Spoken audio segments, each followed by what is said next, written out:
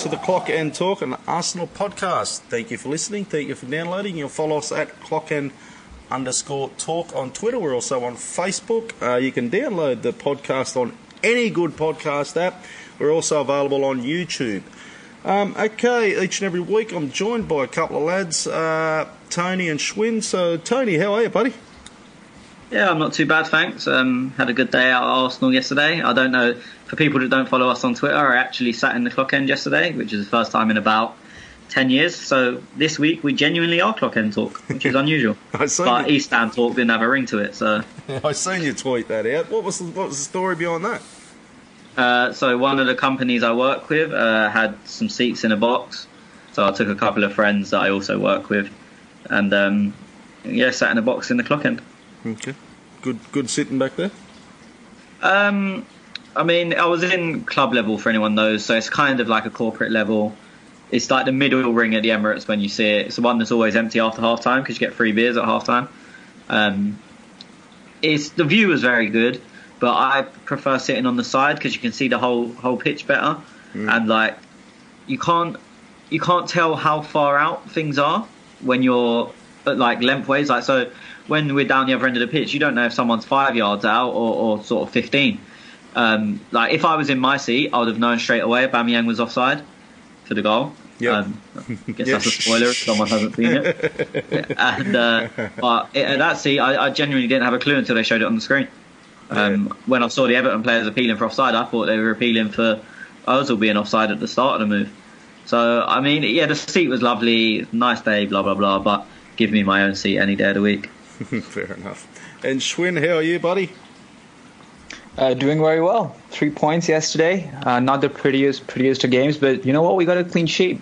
And some might even say we earned the clean sheet. So, happy days. Happy days, mate. And 3 points. We love that. Okay, look, we'll get into it. Tony, lineup came out. It was pretty much what I expected. Your thoughts? Yeah, it literally exactly what I expected.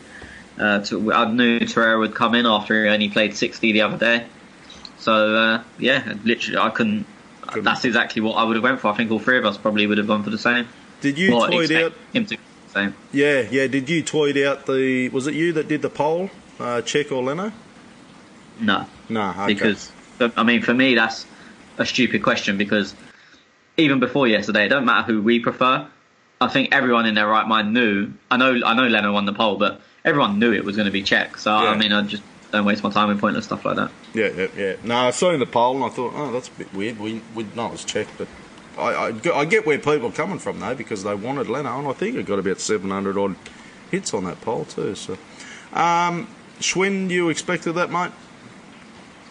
I did. As we discussed after the midweek game, we expected a bit of the rotation to come in from that day. And as I said after the Newcastle game, I thought Torreira was going to start. He was finally going to get the nod because of how he connected with his teammates and how he looked to improve them.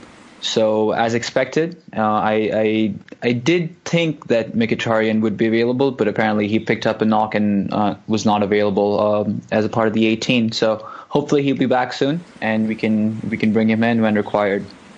And I forgot to mention before I started here, if you can hear a little bit background noise from me, it's absolutely pissing down rain here at the moment. So I apologise for that if you can hear a bit of background noise. Tony, it was the first half that went in 0-0, obviously.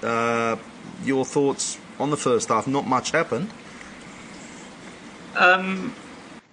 Yeah, it was a weird one. It was a very even game, I guess. They probably had the better of the chances, almost certainly.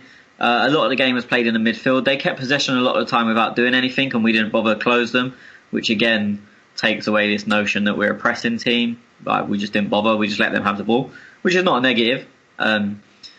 We made a couple of chances that we should have done better. Pickford made a very good save from Nacho. There was one where Ozil broke from deep and he tried to square it to Ramsey, and I think it was Keane, but it was one of their players just got a touch on it and took it away from Ramsey. But then Calvert-Lewin should have scored. Walcott could have scored, and Richarlison had a decent chance. So, I mean, yeah, you'd probably say it was their half if you had to score it. but it was very tight. But I mean, Czech made two or at least two saves that you'd expect to concede from, to be honest. Mm-hmm. Schwinn going into half time, mate. You're thinking 0-0. What's going on? And you're starting to get a bit worried. Are we going to come out if we score an early goal? With confidence. You're a bit happier. I'm a bit happier, and we all are. But at half time, mate, what was your thoughts? Yeah, it seems to be the tale that we've seen so far this season, where against Newcastle, against Cardiff as well. I think the first half has been a bit slow, and we've taken some time to hit the ground running and find our feet. At halftime, I think this was the most challenged game for us, perhaps, in some way, where it wasn't as if our football wasn't working, but we were actively being bombarded. And if it weren't for Czech, then I'm sure we would have struggled to get the points on the day. But as soon as we came out, we again found our feet. We were able to retain possession, and till the time Lacazette scored, I think it was pretty much one-way football. So I think it has, I think the halftime team talk is something that is leaving some positive impact. I guess more important question is, why aren't we able to start games this way? We were a bit nervy in the beginning. Granit Xhaka lost the ball a couple of times in key areas. Mustafi was not quite himself yesterday, or we can say Mustafi of the past that we've seen. Losing Socrates, I think, also was a bit of a psychological blow in that regard, but I think Rob Holding did pretty well. Apart from Czech, I thought Lacazette had a very good half. His interplay was very good. The instance that Tony just mentioned where Mesut Ozil was away was through a Lacazette through pass, which was very, very good. So, Ramsey still is a question mark for me in the position he's being played in, and I'm not sure where we're headed with that. But at halftime, what we'd seen, I thought maybe we can still bring our shit together and maybe get the points.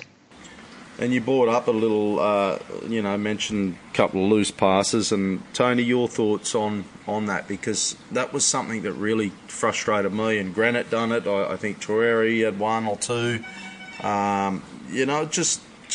We seemed to give away the ball too much. Yeah, I think they started with. When I looked at their lineup, I thought they were going to press heavily. They started basically their most energetic players. I mean, you wouldn't say Calvert-Lewin's their best striker, but he's definitely their most energetic. They started Walcott and Richarlison either side of him. Tom Davis, who hasn't even been getting in their team, but he's got a very good engine, started and was their captain, which was weird. And then Idrissa Gana Gueye's got a very good engine. Sigurdsson is the only one you could probably say isn't renowned for his running out of them 5 or 6. So their fronts, they were made to hassle us, and they didn't press as hard from Czech. They let Czech pass it out, but then seemed to starve the ball getting into midfield and try and nick it there, and it worked well for a period. I don't know if it was something that we maybe wasn't expecting.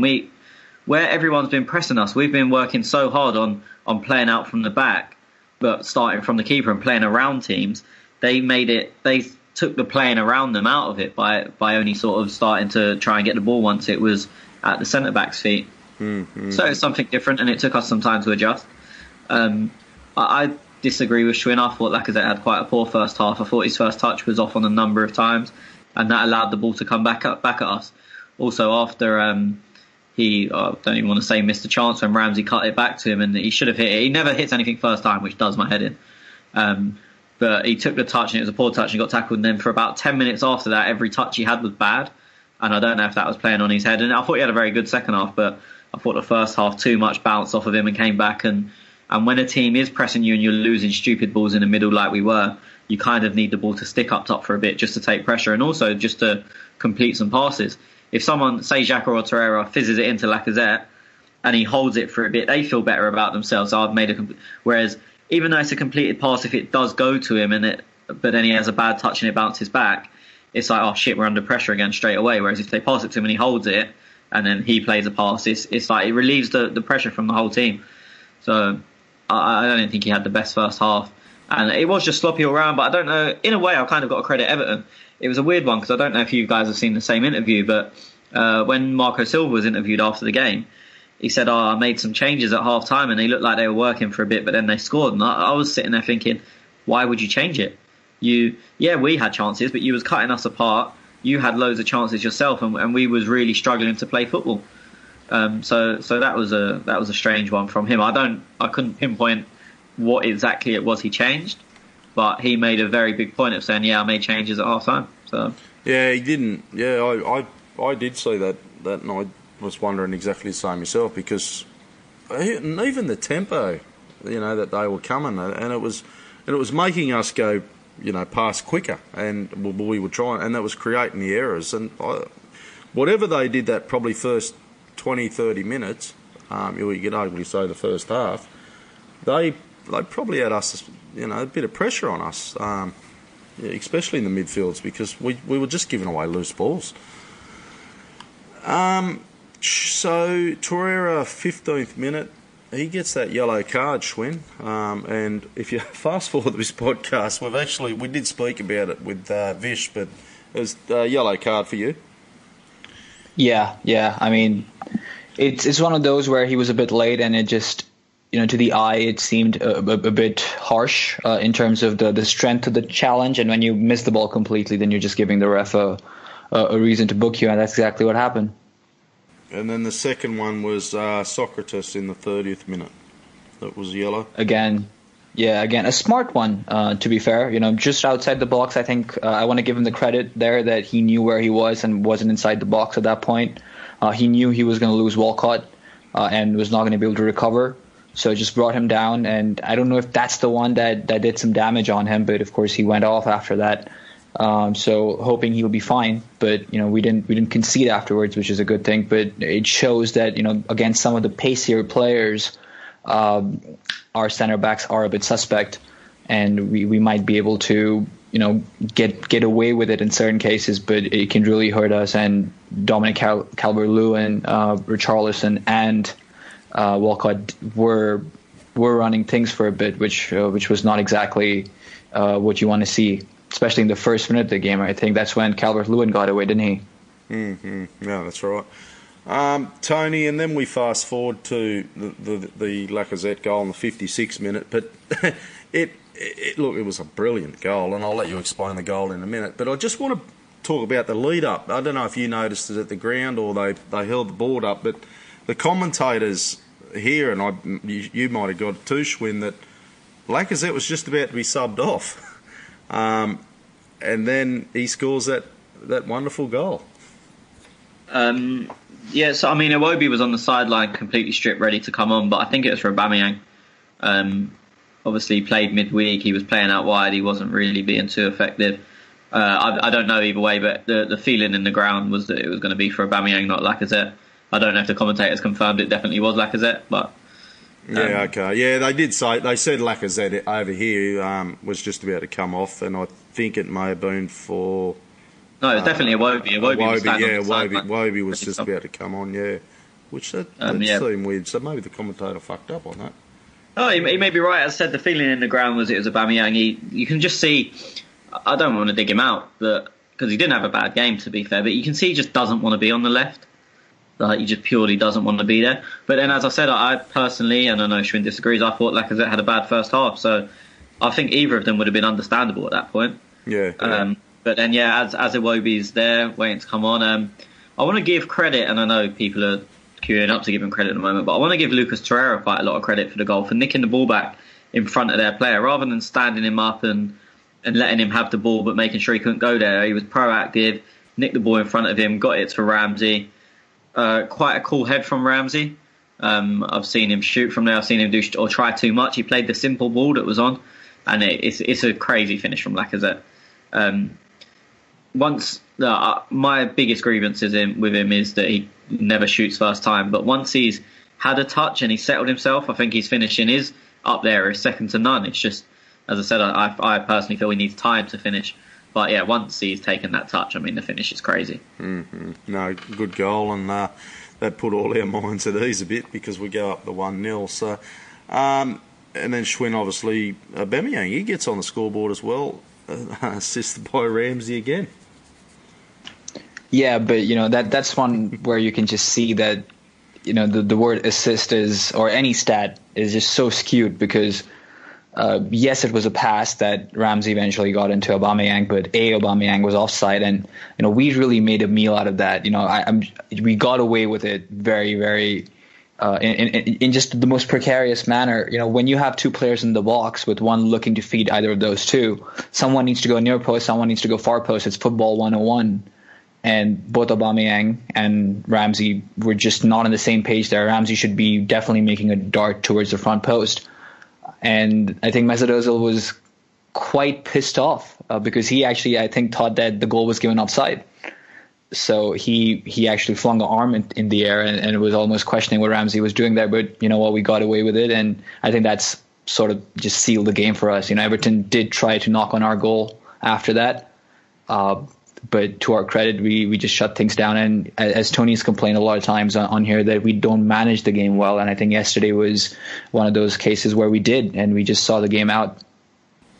Yeah, it was. So that was way offside. But yeah. Well, it's Aubameyang scored 2 goals against Everton since he's been since he's been at Arsenal, and they've both been offside. They just must be sick of him. Fucking hell, eh? Yeah, not good, eh? But we get away with it, boys. Happy days. Lucky with that. Well, I mean, for me, we should have had a penalty 2 minutes before. I think it was at the first goal when Aubameyang's headed the ball back, and I know John Joe Kenny was close to him, but I mean, look where his arm was, and the ball was clearly going to an Arsenal player. For me, that's a penalty every day of the week. So we can argue about, look, it was clearly offside, and I'm not even trying to deny that. Yeah. But I hate saying decisions will even themselves out, because they don't. But in that instance, I think they have, because for me, if you're not giving that as a penalty, you might as well just say you're allowed to handball it. Is that, yeah, you're talking about that handball, aren't you? Yeah. Yeah, definitely a handball. Should have been a penalty. That was a couple of minutes before that goal. It was either just before the first goal or in between the two, but I think it was first. Yeah. No, so, a bit of karma, I suppose. Come back. Well, as I said, they don't even themselves out, but you can't. I don't think you can go too. And I'd say the same if it was against us. I don't think you could go too strongly on the injustice. And to be fair to Everton, they haven't really. But I don't think you can go too strongly on the injustice when you've got away with something like that literally seconds before. Mm-hmm. Boys, so I'm just going to touch quickly your thoughts on the subs that come on. Holding, Iwobi and Welbeck. He came on in the 80th minute for Ramsey, but I'm going to get bogged down Ramsey a little bit because we've got some questions on that, so we'll touch on that one soon. But on the subs, boys, Tony? For me, I thought Rob Holding was very good when he came on. He seemed to match Walcott for pace at times, which was strange. He held his own in the strength battles. I don't think any of the chances were particularly his fault. And look, I think Socrates has been very good since he's come in. But thinking of all the chances they had, they were all while Socrates was on the pitch. So I know they were early on, but when Calvert-Lewin went through, it was Socrates on the pitch. When Walcott went through, it was Socrates. When Richarlison, both his shot that just went wide, that was definitely when Socrates on the pitch. The one that Czech saved, I'm not sure about. So, again, I'm not blaming Socrates for anything, but I think we looked a bit more calm with Rob Holding there, to be honest. I don't think we faced as much pressure once Holding was on the pitch. Yeah, I thought he had a good game too. Schwinn, Iwobi, Welbeck. Iwobi was good as well. I thought he carried some of the momentum he had gained during the midweek, and was happy to take players on. Again, very good strength, very good tenacity, and was combining well. I think he picked up the pace of the game very well and didn't have any problem in slotting right in. He does seem more natural on the left than Aubameyang, which of course we've spoken about. But at some point, especially as the games go thicker during the latter parts of the season, I don't think we can stick with Lacazette and Aubameyang. We'll need some more rotation, and I think Iwobi is one of those players who's going to be knocking on the manager's door if this form continues. Welbeck was good. He worked hard, made a good couple of runs, wasn't really found. I think there was one chance that was begging to be played in towards the right when he didn't really get his head up and just played Iwobi towards the left, and the Emirates faithful let him know that they were not particularly approving of that. But he works hard. He shows a lot of desire. He makes himself available on the counter, and that late on when you're pegged back in your half, that's really what you want. So good on him to come out and work hard. No, I couldn't agree. Couldn't agree more, mate. He did well. Wavy did well as well, I thought. Tony, every week we've seen Guendouzi, Torreira, Granite. We've seen the trio type of swap around half time. Emery's not sure who. He's obviously Torreira and Granite. They played a full game. Were you surprised Guendouzi didn't come on at any stage, or is that basically cement them two as midfielders? No, I mean, look, I'm not just saying me, but a lot of people after the Cardiff game, we knew what them two were going to eventually be our starting two. I said at the time that the only doubt was Newcastle because of the international break, but after that, Torreira would be in the team. So for me, I can't see much rotation, including Guendouzi in proper first team games. He'll probably play against Brentford.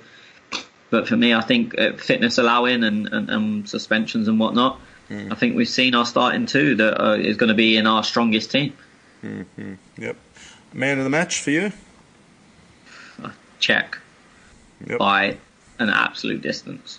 Yeah, I agree too. Check for me. Schwinn? Yeah, no doubt. Kept us in the game, earned us the clean sheet, and if it wasn't for him, it could have been a cricket score. It goes, but I mean, it's similar to what I said about Socrates last week against Newcastle. And I know some people agreed, some people didn't, but you can argue about what the attacking player's done in the second half. But had Cech not what he done in the first half, we were 2 or 3-0 down, and the game's finished. So I mean, I'm basing it on a similar principle as I gave Socrates it against Newcastle. That if they don't do what they do, the attacking players' input becomes almost non-existent or not important. Mm-hmm. Walcott got a good welcome home. Yeah, he always does. He got clapped off. It's interesting. He done an interview during the week saying he would definitely celebrate if he scores, which is very optimistic when you're Theo Walcott. Yeah. I mean, I personally think he's all talk. I don't think he would have celebrated. But yeah, he got a good reception when his name was read out before the game, and then when he got subbed off, he got quite a loud clap. So fair play to him. Look, he gave us a lot of service. He had some good moments. Yes, we had some bad moments, but he always tried for us. So fair enough. He deserves it for me. Okay, I want to touch on 2 players, boys, before we go to some live callers and some questions. So, 2 players that really bugged the fucking hell out of me last night, and you guys might agree or disagree. Ramsey, yes, I know he got 2 assists, but he just, I don't know. I don't know where he fits in or how he fits in. And another one is Hector Bellerin. Now, I know the haters, the lovers are out there going to go, oh, fuck, Tez is hating on Bellerin again. But what he runs up that wing, he gives balls away. It's almost, I just can't put my finger on it, boys. But what he does, I don't see any benefit of what he does. He seems to have a great engine and seems to do something, but there's no product at the end of what he does. Your thoughts, Tony? To be honest, I was quite surprised because I didn't think Ramsey was awful yesterday. But then I come out of the ground, looked on Twitter, and everyone was on his back, and it surprised me. And I'm not basing that on 2 assists. I thought he's running and pressing, especially when you look at, as I said earlier, they had Davis and Idrissa Gana Gueye, who are both known for their engine. You need someone to combat that. So even if Ramsey might have not done loads on the ball, and I've not seen the stats, he might have given the ball away a bit. I don't know, but I thought he had an okay performance. As I said, he matched them for energy. He was there when obviously to get them assists. Even though look, they're both pretty simple passes, and I personally think he ran the second one. But you still have to be there to do that. So I didn't think he was awful. I'm not saying he was good, but I didn't think he was anywhere near as bad as everyone's saying, and that doesn't mean I think he should play there because I absolutely don't. But I think yesterday, from my opinion, a lot of people are moaning just because they don't want him there and not so much on his actual performance. In terms of Hector, he had one moment where I was pulling my hair out when Richarlison backed into him and Hector was just completely the wrong side. And just thought, what are you doing? Like, it was just the most basic of defending. But beyond that, and again, I'm not a huge Hector fan, I thought he had a pretty solid game. Again, nothing to write home about, but as I said, I think the only mistake was he got pinned by Richarlison on the wrong side, and then Richarlison went on to shoot, and I think it was one check saved, probably midway through the first half. But apart from that, I thought he had a pretty solid game, and I'm by no means a Hector fan, so I'm not coming at that with any bias. Yep. Schwinn?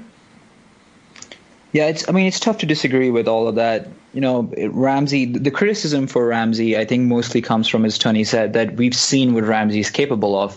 I mean, if you see one of the instances where he dropped deep in the first half, it was one of the best chances we created that eventually saw Nacho take a shot on, and that was a good save from Pickford. Ramsey plays the ball into Mesut Ozil. After dropping deep, Mesut Ozil finds Hector Bellerin, who plays in a good first-time cross. And you could even see Ramsey at that moment is pretty much on the edge of the box, if not 3-4 yards inside it, because he's always chasing his pass. So we can see glimpses of that, and we've seen that in the past. So I think it's more of that fans being transposing those ideas and that history we've seen of Ramsey playing from the deep.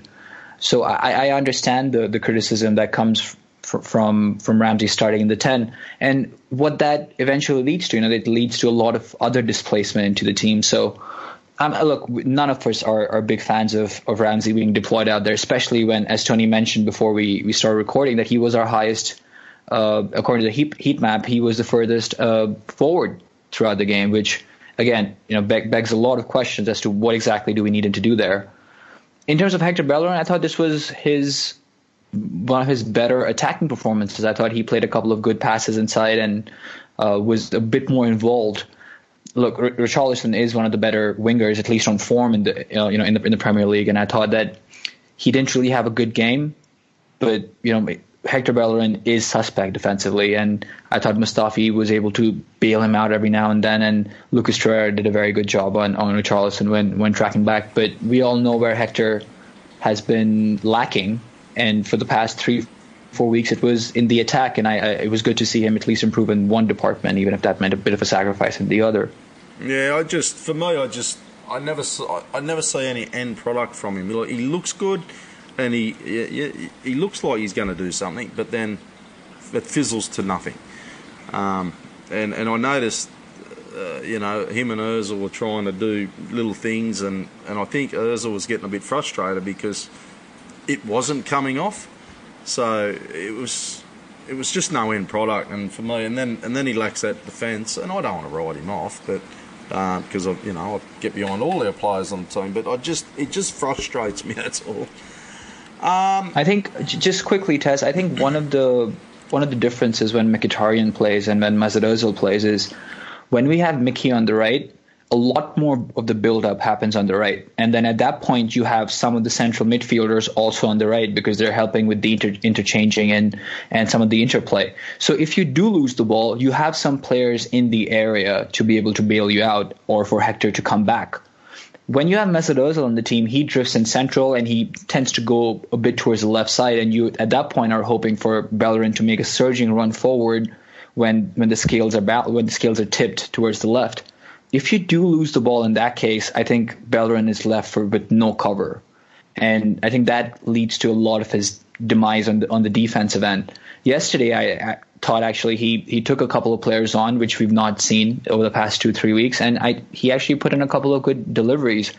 I get your point. I think he's not doing enough. I do agree with that. But based on what we've seen, I think there was a slight improvement, at least offensively, in my opinion.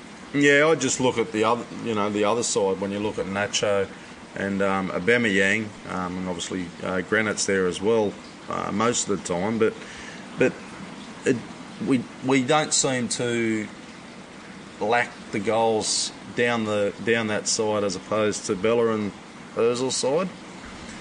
I don't like so. I just can't. I can never put my finger on it, but I just. Maybe he does. He gets up too high, and then, if he does lose the ball, then it's hard to track back, and he's waiting for, Mustafi's got to bail him out, or Torreira, I suppose. So maybe you're right there too. I'll have another look at that next week when we play. And a bit of credit to Torreira for, Tony gave him some credit for combining in that goal, but I thought he did very well not to get booked and get sent off after, getting his first yellow card in the 15, 16 minutes in. So some credit there to Lucas Torreira to keep his head on his shoulders and not really get carried away. Yeah. Okay, boys, let's get to some live callers.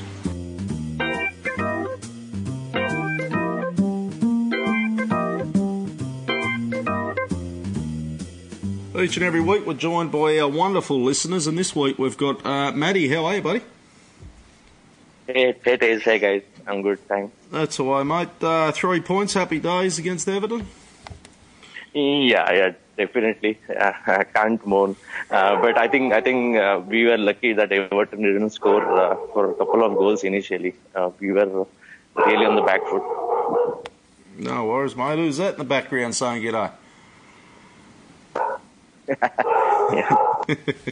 What do you got for us this week, mate?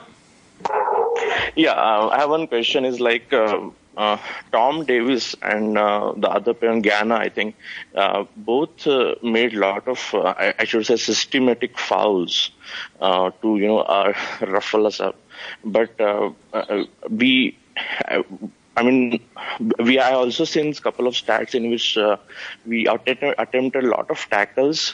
Maybe I should say unsuccessful tackles, and fouled Everton players.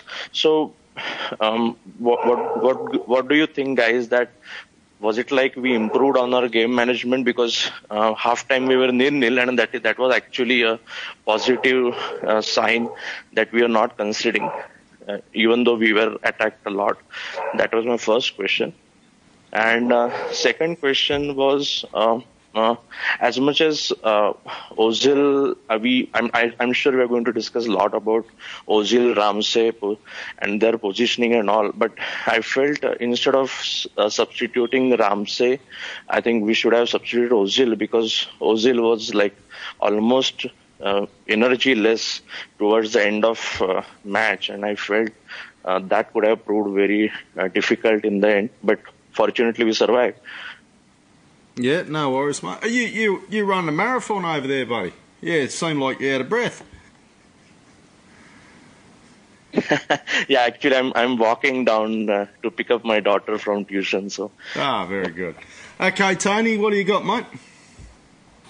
Just to pick up on the first question for me, and I kept saying this at the game yesterday. I very highly rate Idrissa Gana Gueye, and he does have a lot of systematic fouls, but he's very clever in the way he fouls. In that. He very rarely picks up bookings. He's a lot like Fernandinho in that he fouls you without ever making a tackle, so it's rare that you get booked for them. With our attempted tackles, I don't know if it came from trying to intercept the ball more and trying to nick the ball more that you're gonna give away more fouls. For me, the only foul I can think we gave away that was potentially dangerous was the Socrates one on Walcott, where Digne's free kick was tipped over by Cech. And Socrates made that foul on purpose. He knew he was beat, so he took the booking, which I'm more than happy for. So as long as you're fouling in the right areas, I haven't seen it again. So from the ground, Torreira's booking looked a little harsh. It looked like a foul, but maybe a bit harsh on the booking. I could be completely wrong because I've not seen a replay. And then on top of that, I know we got other bookings, but I can't remember any as stand out. So the fouling doesn't bother me. As I said, there's such thing as a good foul, and I think at times as Arsenal fans we tend to not appreciate good fouls in brackets. In terms of saying that the first half was positive going in 0-0, I think for me it wasn't, because it wasn't like it was a defensive masterclass. If they had been 2 or 3-0 up, or they'd scored 2 or 3, no one would have batted an eyelid really. They were still getting through, and Cech made 2 or 3 very, very good saves. In terms of the Ozil and Ramsey thing, I think, look, Ramsey's got the better energy going late in the game, but Ozil's much more likely to control the ball and keep the ball ticking over. And if you're going to just kick it long and chase it, then you've got Danny Welbeck to do that. You don't need him and Ramsey doing it, because Welbeck's 10 levels above Ramsey at doing that. He's quicker, he's stronger. Okay, he's not as good when he's got the ball, but if you're just playing kick and chase, you want your quickest guy or your strongest guy who can hold it up to do that. Whereas if Ozil will get the ball, he can play 5-yard passes and keep it. He can play 60-yard switches and keep it. And when he's purely trying to keep the ball and not trying to slide someone through or whatnot, he's actually quite hard to dispossess. He turns quite a lot. I mean, we all know he cuts back on his left all the time.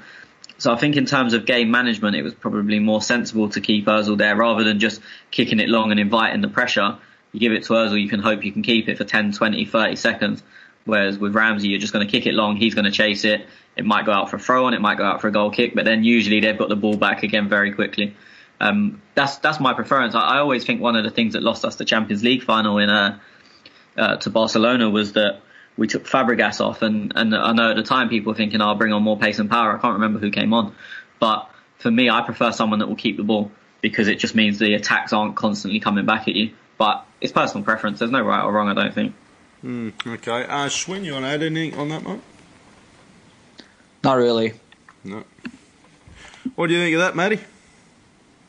Yeah, I agree with the second point completely. About first point, guys, I mean, sometimes I feel we kind of umpire our prejudice for Arsenal tackling, or maybe we are so apologetic the moment we do a tackle. It's like we are bound to get foul, or foul or get a yellow card. So maybe it's about body language, or I don't know what is it, or maybe we are too anxious. But I've seen many times we are being unnecessarily booked or unnecessarily given disadvantage by umpires, whereas there are many teams who does a proper fouling. I don't know what is it. So yeah, that was my about first point. So you think they need a bit more training in the fouling department? Is that what you're saying? More than fouling, I would say more tackling, getting tackles perfectly. I'm trying to that, and maybe we don't have to be apologetic. I'm not saying we should injure some other players. But what I mean is, you don't have to be like, okay, you must have seen many times Mustafi, Nacho, all like, oh, forgive me, or something like that. So that's something we can probably improve upon. Yeah. Okay. No. Okay, mate. Well, we'll have a think about that. And you anything to add there on that, Dan? No, thanks for that. Yeah. No worries. Cheers, Matty. Yeah, cheers. Okay, Vish, you with us, mate? Yeah, I'm here, Tez. How are you, buddy? Can't complain. Good Got a heart attack watching Arsenal play again. they do that to us all, mate. Yeah. What do you got this week for us, buddy? My question is, it's kind of a conspiracy theory because it seems to me that the referees are biased against Arsenal, because whenever we foul somebody, we are judged harshly, we're given yellow cards. Yet, when, like you said, when Idrissa Gana Gueye did it, and the rest of the Everton players do it, or any other team does it to us, is just play on. Why is that so? That's one question. And the second question is, do we need to change our system again, or do the guys still need to bed into Emery's system? Because somehow us playing with Ozil and Ramsey is just not working. Tony, I'd love to look at some stats, because and when I say stats, I'd like to know how many yellow cards we've actually got this year. If you've got, is Tony not with us? I'm here, yeah. Yeah, so I don't know whether you know off the top of your head, have we actually had a lot of yellow cards? I'm not sure off the top of my head. I can't remember us getting like a glut of any in one game where you're just picking them up all the time. I do think, and I say this all the time, that refs often work on reputation. Like, I was talking about this to someone yesterday, and when I was saying about Gana Gueye being brilliant at giving away fouls, like making the right fouls, but never getting booked, they said, oh yeah, Fernandinho's like the master of it. And I think he's just got that reputation where he gets away with it. I always used to say, like, if Joey Barton tackled a bit hard, it was like, oh, that's what he does, so it's okay. Victor Wanyama at Tottenham, he just runs into people. He doesn't actually make a tackle, he just runs into people. It's a foul every time. But because they're never serious fouls, he never gets booked. And I said, I think you just get this reputation. It was like Xhaka's first year. I know he still gets booked a lot, but Xhaka's first year, when he came with that reputation, the rest were actively looking to book him. He didn't have to do anything to get a booking or a red card. Both of his he got two red cards that season, and both were very debatable. So I think, I mean, I wouldn't say there's a bias against us, but I think especially where we don't have a reputation as a tough tackling team, when someone does start tackling tough, it's like, oh, that's not what they do. That's a bit over the top for them. It shouldn't be this way. It shouldn't be for them. It should just be the rules. But when they go, oh, it's over the top for them, it kind of becomes a worse offence. And there's other teams will suffer from it. It's not just us, but we're obviously looking at it from an Arsenal angle. I dare say someone like Bournemouth probably feel the same thing. All teams that are kind of seen as nice tackling, like nice playing teams, probably see that same effect. Whereas someone that you'd think of, I know they're not in the Premier League anymore, but someone like Stoke, who have the reputation as a hard team, a tough, horrible, cold night at Stoke, they'll get away with more because it's sort of just seen like, well, that's what they do, which is nonsense, but it is what happens. And I spoke to, I've got a friend who was a former Championship ref. He never got as high as the Premier League, but he refed in the Championship. And I asked him, I always ask him questions like this, and I find it quite interesting to talk to him. And he always says that the refs just ref games on situation and prior knowledge, unless something extraordinary happens. They worry about if, say you foul or you tackle the other team's keeper and he's a bit 50-50 if it's a foul or not. This ref told me that 99% of refs will always give it, because if he's wrong and he's let you score, that's a huge mistake. If he's just given a foul, no one's going to remember that tomorrow. Whereas if he's made a mistake and they've scored. So the refs do massively referee on situations and on reputation, which, as I said, is wrong, but it's what they do. Yeah, it makes sense. Yeah. And I just had a quick look at the yellow cards. So West Ham, they've obviously got their top it with 20 yellow cards so far. Watford 13, Brighton 12, Leicester 11, Southampton 11, Arsenal, Burnley 11. So, we're sitting in 6 on yellow cards. I mean, that's less in 6 games, so that's less than 2 a game, which is low. Yeah. And as I said, I mean, look, you guys can correct me because you will have seen replays and better angles. Was Torreira's a booking yesterday? Should it have been? Schwinn? No. The first one? The one he got booked for. The one he got booked for in early. That's definitely a booking. I think that we have a question on this later as well, but the one against Digne was absolutely never a booking. But the one on Sigurdsson, I'd probably give that as a yellow. I mean, the thing with that is that, as you said, right, Tony, it's a lot to do with the situation, and every now and then the referee will decide against it just because it's that early in the game or it's their first challenge, and maybe John Moss gives it, but Andre Mariner doesn't. So it's a tough one, but I'd have to raise my hand and say I'd give that as a yellow. I will also add that for me, I said it. I was in club level yesterday, and you get a free program, which I never buy, but I got a program, and it said John on the front page. It said John Moss, or the back page, sorry, it said John Moss is a referee, and I just started moaning instantly because I don't know if it is his fitness. Obviously, he doesn't look very fit, but he looks for every opportunity to break the game up. And I personally think it's because he's not fit enough to run around the whole time. So he breaks it up at all times. And if he's breaking the game up by giving fouls and all this so often, at some point he's eventually going to have to start booking people, because there's going to be questions asked, you've given 20 fouls and no one's been booked, what's going on? And for me, it's because most of the time they aren't fouls, or they don't need to be given as fouls, but he wants to break the game up. I find he's a horrible ref to try and get a rhythm under, because he literally just blows a whistle whenever he can. Yeah, look, there was the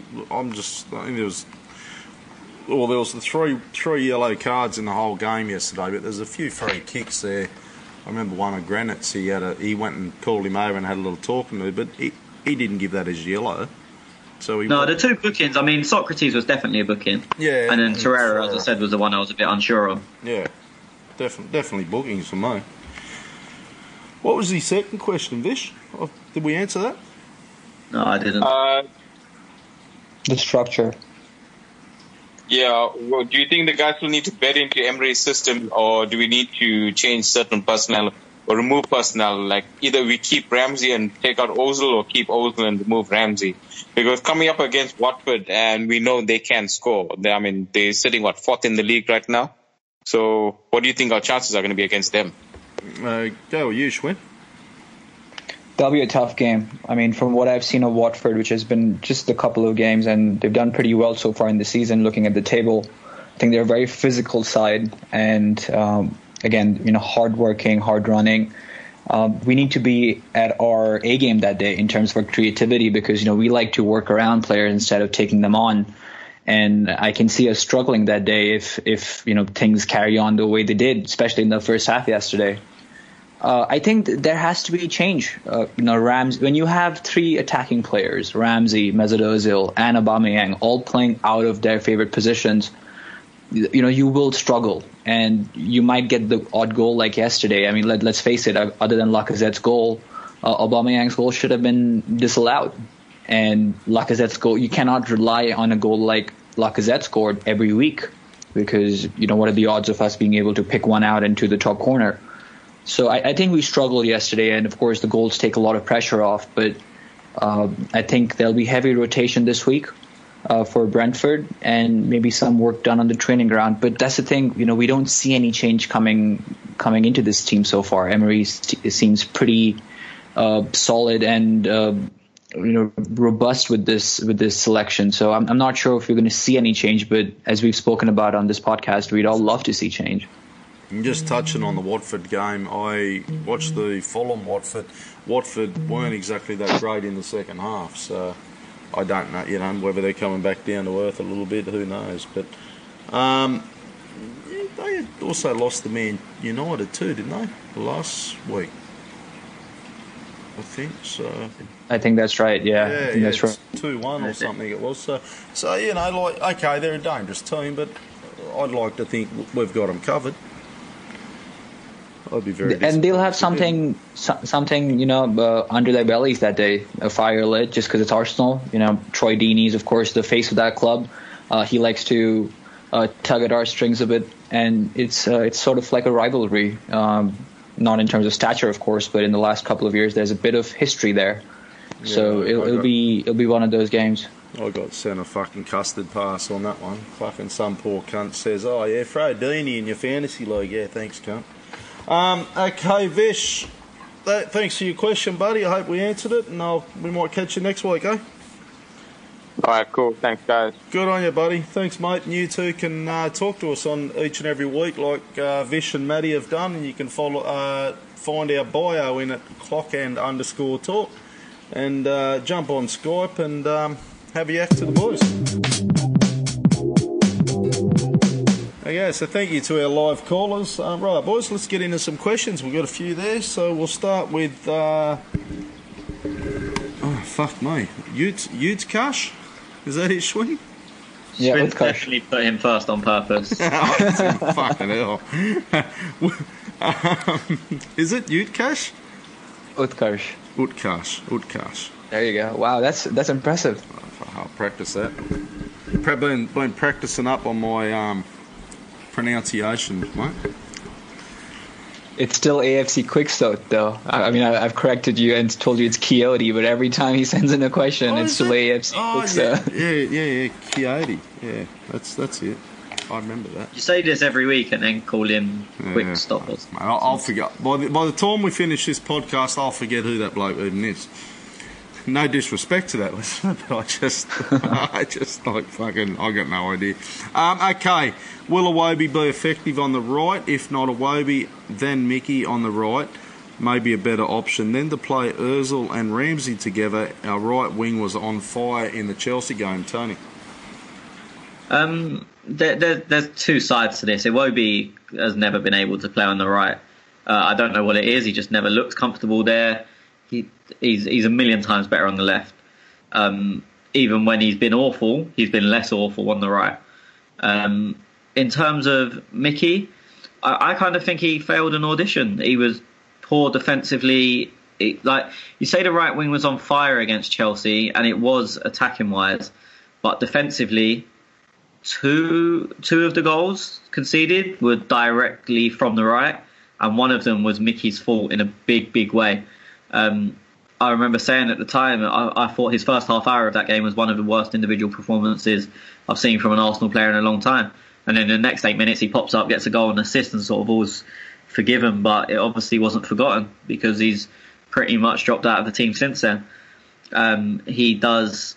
I would probably argue he does less defensively than Ozil. In an ideal world, I would probably have Ozil 10, Mickey right, but the defensive side of things, although Hector bombs on and he'll get in behind their defence, it leaves him with absolutely no protection. It'll be something worth trying now. Torreira's got his place in the team, because maybe he'll cover that gap. But there's no way they can do what they've done against Chelsea with them two, because it was just every time Chelsea got the ball, there to do was kick it over to their left side of the pitch and they was in.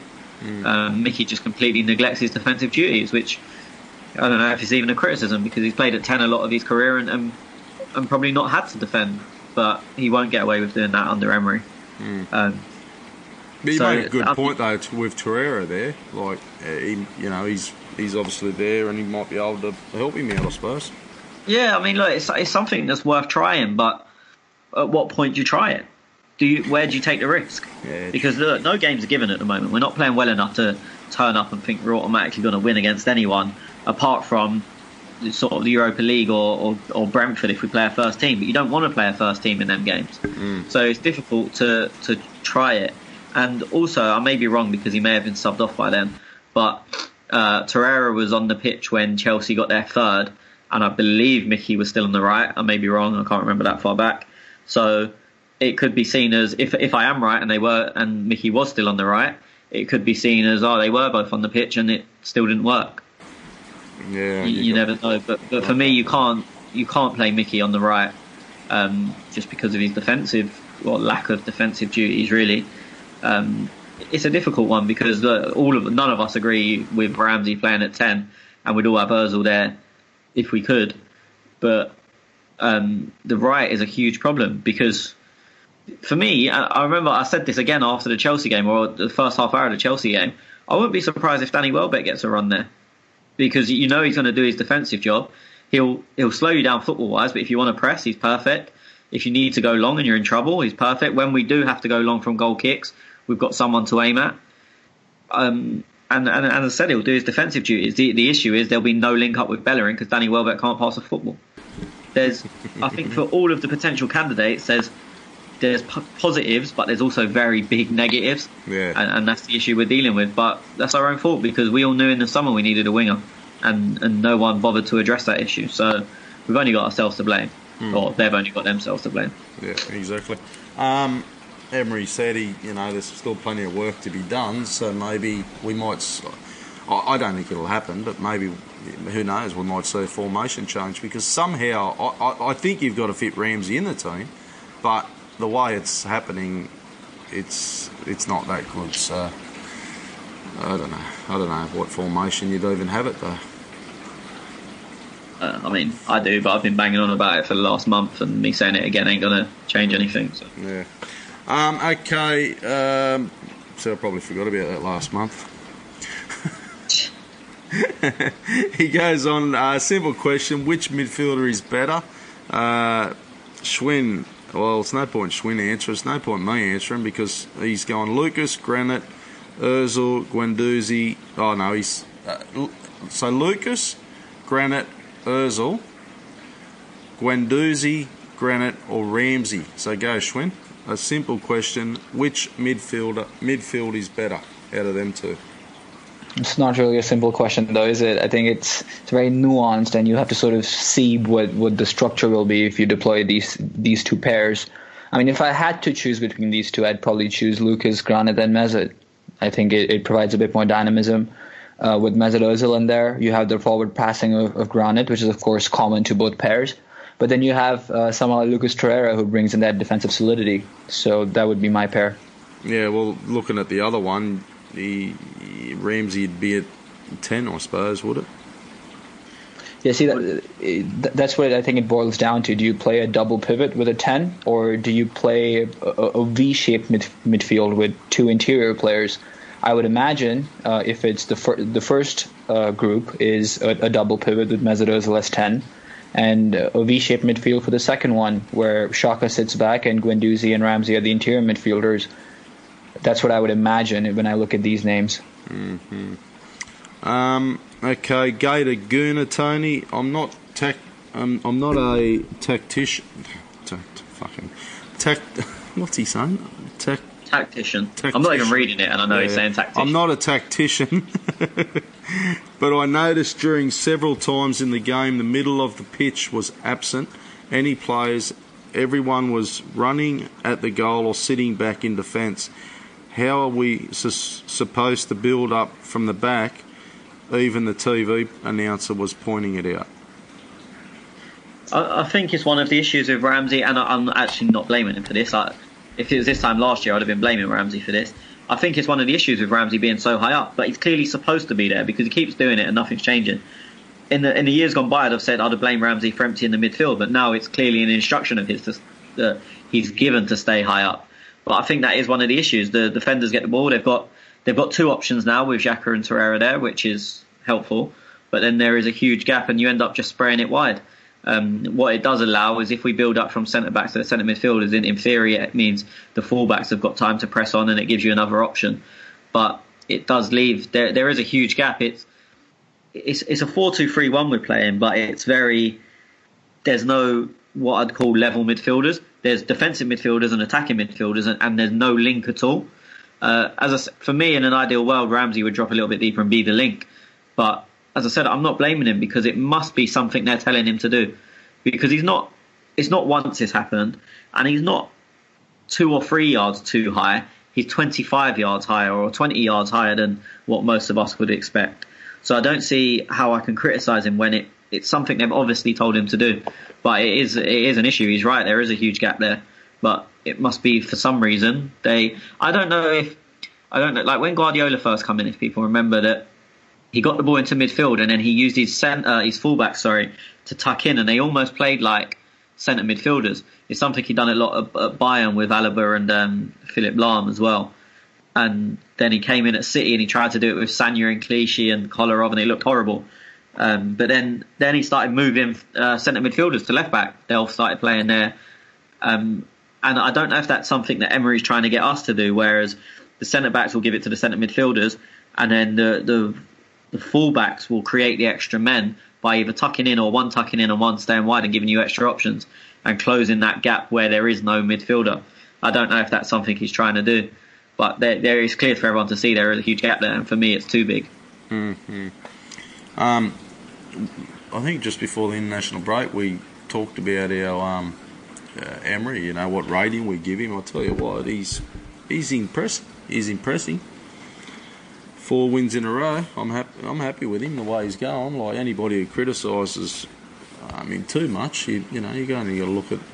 I think he's improved this Arsenal team, and I know you can't compare to Wenger, but I don't know if we all expected this or not. I think if I look at the 4 games we've won, I expected us to win them, and if I look at the 2 we lost, I probably expected us to lose them, if I'm honest. Yeah. So for me, it's par for the course. It's definitely not. There's no negative. Well, there's some negatives, but it's not a negative overall thought on him. But I'm not glowingly positive. What I will say is I'm happy that we're winning when we're still clearly way short of where he wants us to be. So if you can win while you're learning, it's not a bad thing. Mm-hmm. Yeah, true. Hakon Schwen, he says it's so many things about this game, but it's still the same you have been talking about before. Long way to go. Some of it's not so fucking hard to sort out. Emery knew so much of every player. He must know how to improve them at least a bit. Agree. He goes on. Did you notice that Digny tried to send Torreira off? A second yellow. Even Marco Silva was screaming with the fingers in the air. Torreira didn't even touch him, almost lost the plot and smashed my TV. Disgusting. I was pretty similar at that point myself, actually, because Torreira didn't catch him at all. If anything, Digne was on top of Torreira's foot, because Torreira's foot had already landed there, and there was no contact. So, there's a bit of the Barcelona in there going on, right? He spent a year there, but he's learnt some of the dark arts. In terms of the sorting out comment, it makes me feel that he's not trying to sort this out. He's found what he seems to be, deems to be the right or his way of playing, and he's going to let these players figure it out by playing it every week, drill it in them, and during the weekend, and see what comes of it in the weekend. I don't think it's going to change a whole lot from this. Of course, Ramsey's contract situation is something that's lingering in the shadows, and if he does indeed leave, then we will see some switch around. but it's clear that he's very detail oriented. The players have said it themselves, and he wants improvement. But I don't think it's a case of sorting out. I think this is it. This is how we're going to play. There will be some rotation depending on what fixtures we have in the near future. But on a given weekend, if we have our full squad available and if it's an important game, this is the lineup. And I think a lot of fans expected that high press, high intensity game, but that's not quite, I think, what he's going for. I think he's going for a slightly different model than what we've seen, under Jurgen Klopp or Pep Guardiola, and only time will tell what exactly he wants to achieve with this team tactically. To me, it's still an enigma. I see a lot of Arsene Wenger's team in this team still. Not a lot has changed, if I'm honest, and Tony's spoken about this before. And yes, we're winning while we're learning, and I'm very happy about that, but I haven't really seen this become Emery's team. I know it's very early, but even the way we play out from the back, even the small things we do, I haven't really seen a whole lot of change. I mean, Tez, you just spoke about some of the improvement. I was wondering if there's a couple of items you wanted to list out that you thought we were doing a bit different than what we did in the years past. Don't know. Because this playing out of the back thing, it's always been there, but for some reason the press are talking it up a lot. This playing out of the back. So and Czech he went different, and went long yesterday as well. So he wasn't always playing out from the back. If anything, I think we're a bit more creative under Wenger. I don't, with the top three, Ozil, Lacazette, Ramsey. I think we're a little bit more creative and move the ball quicker than we are now. So I don't know if that's a positive or a negative, to be honest.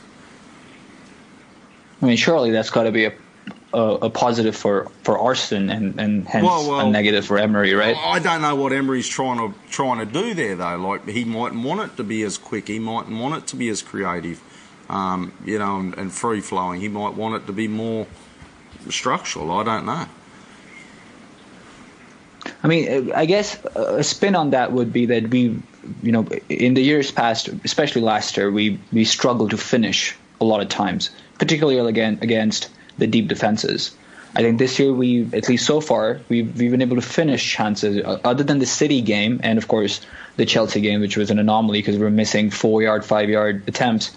We've been able to get our chances and finish them. Lacazette, of course, scored a couple of bangers, but we've found the back of the net. And we struggled with that last season, especially when we were away from home. So I guess that's a positive. But, I mean, when you have the players we have, I don't really think you want to stifle their creativity.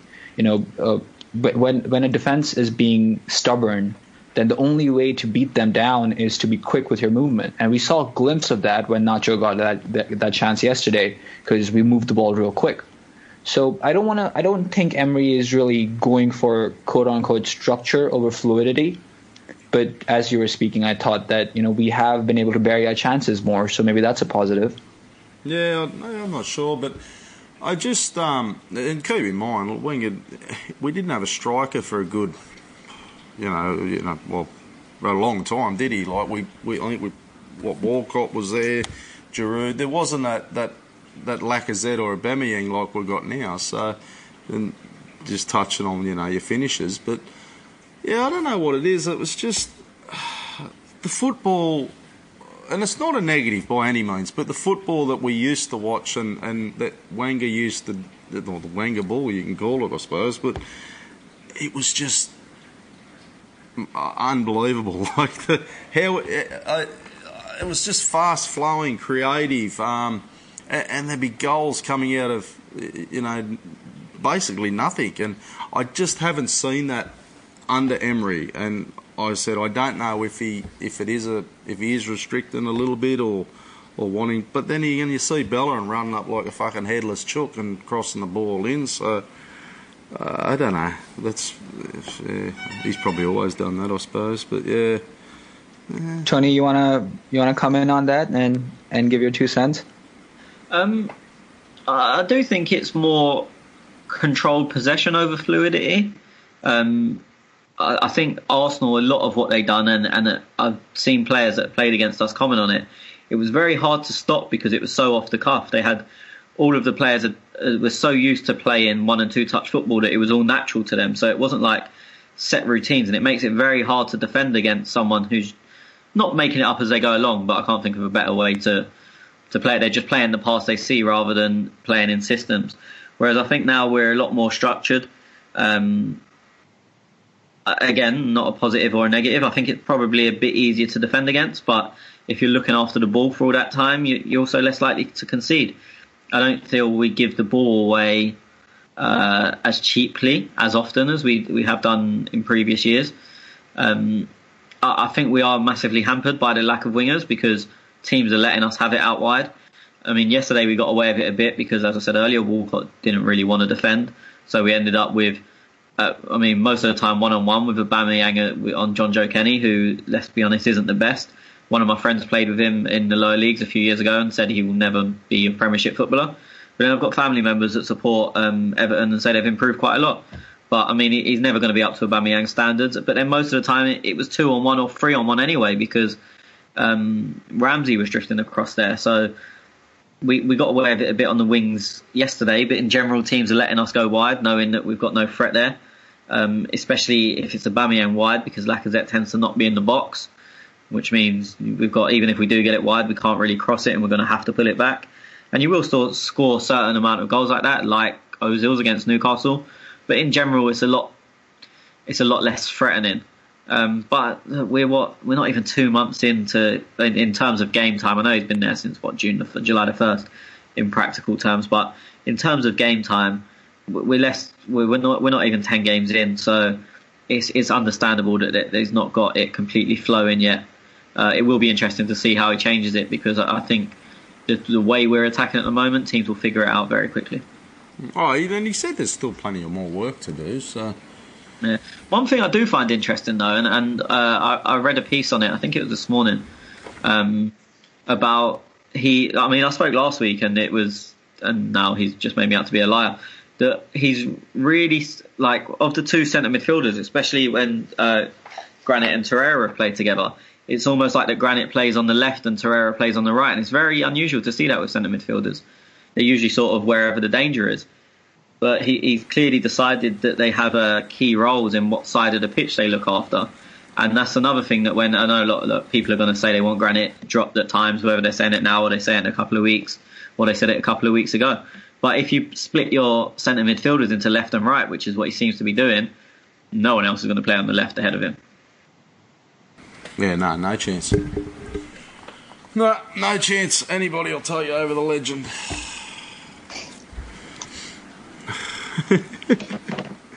I thought you were going to go in about that article that you shared. No, I just read it on that article and I found it interesting. So I looked at the because I still haven't read it yet. So yeah. No, I looked on the heat map from yesterday when I read it as well, and Granit's work was the vast majority of it was on towards the left centre, so to speak. Yeah. Torreira's was a bit more all over the place, but it was more on the right side than anywhere else. But Granit was clearly on the left side of the centre midfield, so to speak, or whatever the holding midfield is. And as I said, if you're looking at how they're going to change that, if Granit is to come out, I mean, Ramsey's obviously going to play a lot further forward and Rome's kind of all over the pitch, and you want him to do that with his energy. Guendouzi, I can't really see sticking to the left, so it does leave you with Xhaka as probably the only real first team option for that left side of the pitch.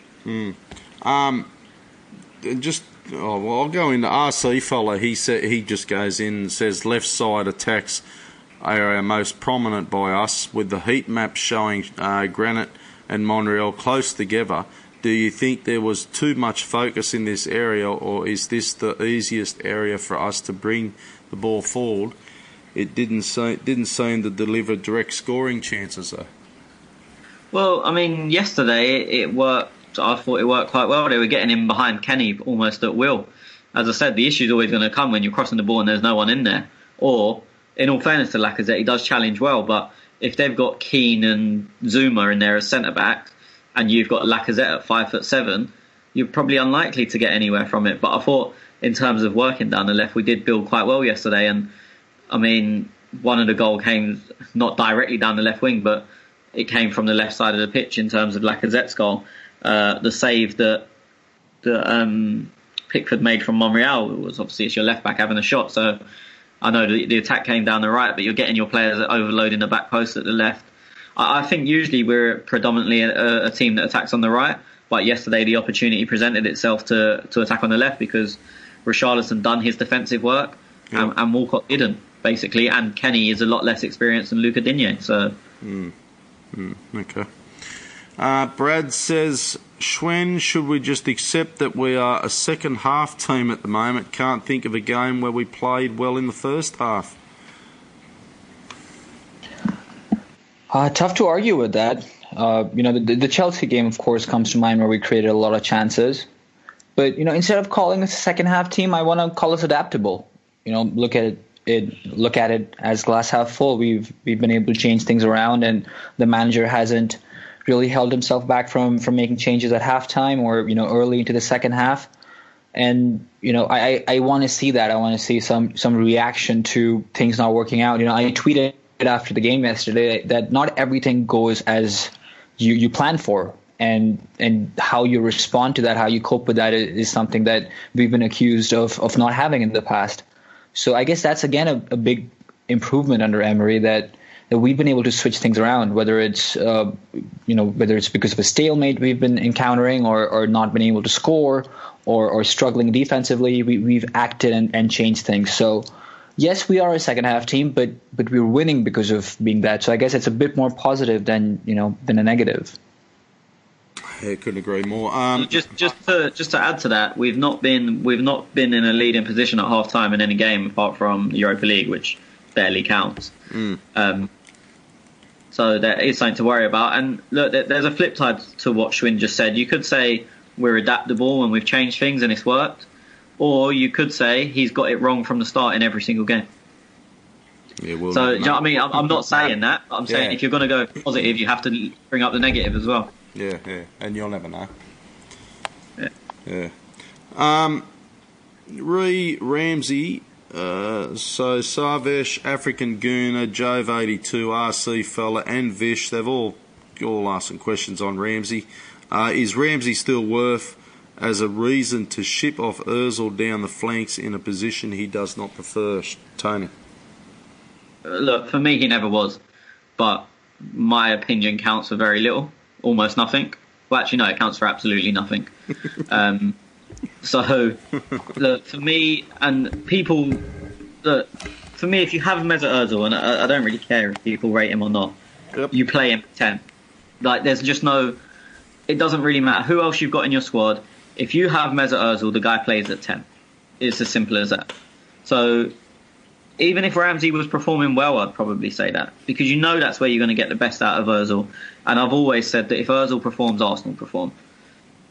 Arsenal can perform well without Ozil, but it's very rare that Ozil plays well and the rest of the team don't because of his natural style.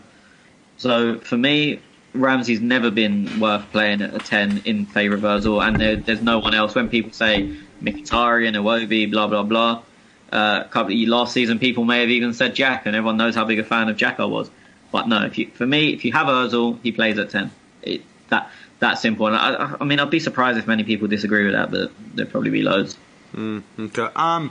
Just on Ramsey's though, and I'll ask you the same question, Schwinn. So obviously contract negotiations are coming up, and this is a tough one because he's hard to fit in the team at the moment. So do you prefer he signs a contract, or do you prefer we get, let's say, 15 to 20 million in January and we look at buying a right winger? Signs a contract because you'd get 50 million from him in the summer at least. So you want him to sign and then you'll sell him in the summer? No, but if you are going to sell him, surely you'd want him to sign and then sell him for double, treble. Well, if he doesn't sign, though. Yeah, well, that's obvious. If he says he's not going to sign, I'd get rid of him in January because I don't think he's particularly adding anything as a 10. And again, that's not his fault because he's being told to play there. But if he doesn't sign, you have to get rid of him in January, the same way we had to get rid of Alexis, and would have said the same about Ozil, but they obviously knew he was signing. They didn't announce it for the day after, but they obviously knew what was going on. I sit in the same position with Danny Welbeck, whose contract runs out in the summer. I know a lot of people don't rate him, but I would tie Danny Welbeck down and get him to sign a new deal. But if he doesn't, he has to go in January. Mm-hmm. Get something for him. Yeah, there's no point letting these guys go for free. But with Ramsey, as I said, I think that he's a useful addition in the squad. I think in the right system, he's a brilliant player. I just don't think 10 will ever be for him. And I know people sometimes argue he plays it for Wales, but he doesn't really, because people base that on their Euros where they done exceptional and Ramsey had a great tournament, but they pretty much parked the bus against most teams. And I don't mean that in a negative way, but then they use Ramsey's energy to defend and both attack. He wasn't a 10 in the kind of 10 he's playing at Arsenal, where he's the highest player up the pitch at all times. They played most of the men behind the ball, and they played a big striker, be it Robson Kanu or Vokes. They played long to him. He held it up, and then you had Bale and Ramsey using their athleticism to bridge the gap and come in and make the attacking play. It wasn't like the kind of 10 where he's always ahead of the ball. So for me, Ramsey has never, ever, ever been a 10. I don't count what he done with Wales as a 10 because he wasn't. He wore number 10. It's different. He wore number 10. He did. Yeah, that's just why you said it, though. So for me, as I said, it's not a criticism of Ramsey. I don't think he can play as a 10. I don't think it's ever worked whenever it's played for anyone. But can't blame him because it's not his choice. Yeah, okay. Schwinn on. I'll continue this Ramsey thing. RC fella on Ramsey. During the game, I found myself being constantly annoyed with Ramsey. I felt that he had a poor game, but later realised he picked up 2 assists. Lovely turn and pass to the first goal. We can't be too disappointed with that. Do you guys also feel equally torn about this game? Yeah, I do. I do feel very torn because, as we discussed at the top of the show, that he's capable of so much more than that. His energy is lacking from the team, and as Tony pointed out, there's 25, 30 yards between our attackers and our deep lying midfielders, and if there's someone who can sort of cover a major portion of that area, it's Aaron Ramsey. He can be that link-up player who even if he's central and Mesut Ozil is out on the right, he can drop a bit deeper and get the ball moving. But more often than not, it's Lacazette who's dropping deeper and facilitating that link-up play. Look, I'm a very big Aaron Ramsey fan, very, very big Aaron Ramsey fan, but we're not getting the best out of him. And he might get that assist or even 2 assists like he did yesterday, but we all know he didn't really have the best of games to his ability. Tony said that he thought he had a decent game. For me, it was not quite brilliant. We all, as I said, we all know he's better. He's capable of much better. And when we have these visible issues in our midfield, we don't have to look elsewhere because we have the player in our team to facilitate that. But it's a bit perplexing as to why we're not doing that. And it is a long-term ploy, I guess, but do you expect a manager to change things around in the short term to sort of change his philosophy and adapt? Or do you expect him to stay rigid and let the team figure it out over a period of time? I guess it's a difference in approaches in terms of the ideology. For me, I want to see a bit more flexibility with the manager, and you really haven't seen any of it so far. I'm not trying to bash Emery, but I think a lot of fans feel this way, and they're not saying it right now because they don't want to be called elsewhere as being negative or as being pessimists. I've always been an Arsene Wenger fan, so people might accuse me of still being in Arsene knows best. It's none of that. It's just simple things that you see in every game that remain common throughout the last 3-4 games. Here's a classic because we've asked Schwinn prior to doing our questions. We've asked Schwinn to filter our questions. So anyway, Tony, I've got one for you. Rudran, granite in addition to Torreira is a luxury when we have Ramsey, who's the best in clearly the centre mid, not as a number 10. Will Ramsey be the better partner for Torreira in the midfield? I personally don't think Ramsey can play in a 2 unless... Ramsey can play in a 2, but he'd have to adapt his style. and I don't think they're going to test that because you're too much of a risk. You'd literally be leaving Torreira to do all the defensive work. Look, we commented time and time again last year about how much Ramsey emptied the midfield and left whoever he was playing with isolated, be it Coughlin at the start of the year, El Neni at times, or Granit most of the time. Ramsey is capable of doing that discipline role, but he seems to only want to do it for 2 or 3 games, and then he goes back to his need to score goals. Look, for me, I've said this so many times, I would have all 3 of them playing. And then it allows Ramsey to go and do what he wants, but he'll still have that base behind him. And you could still arguably get Ozil in at 10 if you've done that. You may sacrifice a little bit of width. But then Ramsey, as we saw yesterday, drifted out to the left a hell of a lot. Ozil's more than capable of drifting out to the right. I mean, he's obviously been playing on the right.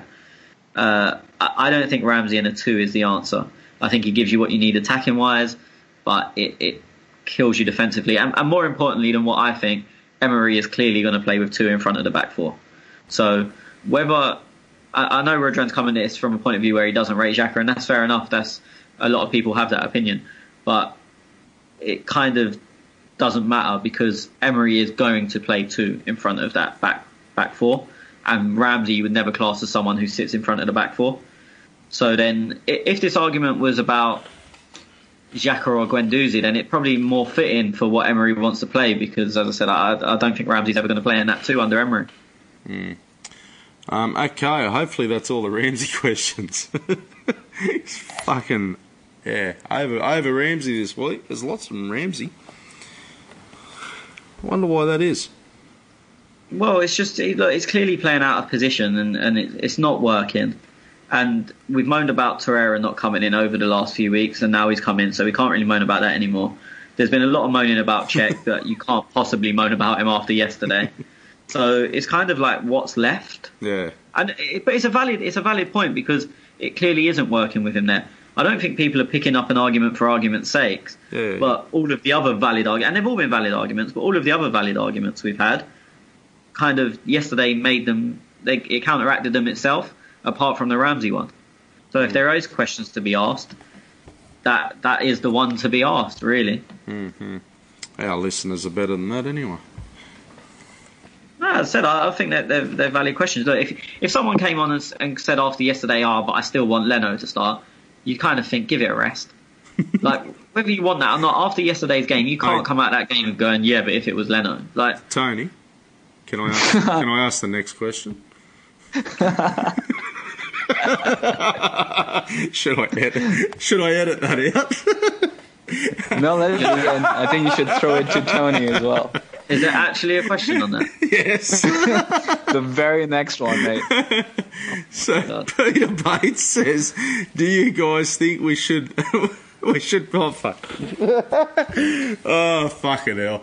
Do you guys think we should preserve with Cech after yesterday's result, or take a closer look at Leno as goalkeeper, or stick with the Europa and cut in with the Europa League size for him to gain experience, Tony? I have absolutely no opinion on this, so Shwin, what do you I think Tony pretty much implicitly covered this. Look, there's no way you can be mad at Cech after yesterday's game. Even before that, Leno had a decent game, as we covered after the Europa League. And to Cech's credit, I thought yesterday his distribution was a bit better too, especially with his right foot. Kept us in the game, kept a clean sheet. We could have, lost the game very easily in the first half. So for me, as long as you don't come up with 3, 4, 5 games where you've really struggled, especially as the goalkeeper, it's different than any other position on the field. Because taking the goalkeeper out is quite a psychological blow for the fellow. So there's no reason for me for Cech to be taken out. I think he's a bit more vocal as well, which I really enjoyed, setting up the defense in set pieces. And he's a class act. Looked after Michael Keane after that a bit of a tussle, went and checked up on Richarlison. I mean, that's captain material. You want to lead with class. That's what our club is all about. And when you're putting in a performance like you did yesterday, there's no question that he should retain his spot. Yeah, Pete, nothing wrong with your question, mate. Just the timing was just beautiful. Just as Tony. I'll take credit for that. Look, but in saying that though, Schwinn, we just thought a whole three of us gave Czech the man of the match yesterday. So I would never take the bloke we just gave man of the match out of goal to replace Eleno. Yes, I know people are calling for it, but Czech's been very good. Czech's been very good in goals. So I've been saying that since last year, my friend. Fuck it. You know it. I was the only one on here, to my credit, who said he's going to retain his spot. Let's be fair. You guys give me a lot of shit for fence sitting. Fucking hell. Thanks for your question, Peter.